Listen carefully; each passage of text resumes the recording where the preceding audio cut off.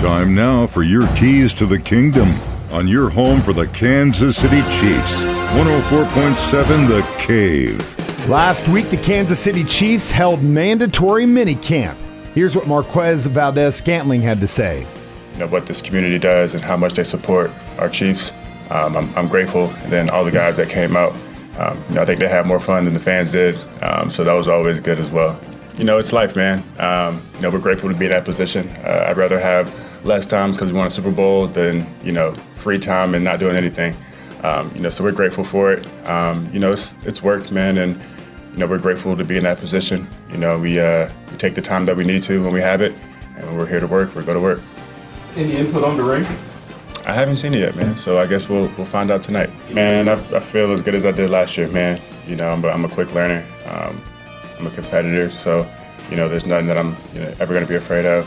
Obviously, second year in the system is always good, but I feel like I picked it up pretty quick last year as well. So it wasn't really that new to me, after about, 2 weeks or so. So, I'm just excited for what we can do this year. Last year was great, won a Super Bowl, but we got to do it all over again. So I'm excited about the new challenge for the season. Those are your keys to the kingdom, brought to you by Dr. Mark Melson, the doc that rocks, now at Springview Dental Care, and your home for the Kansas City Chiefs, 104.7 The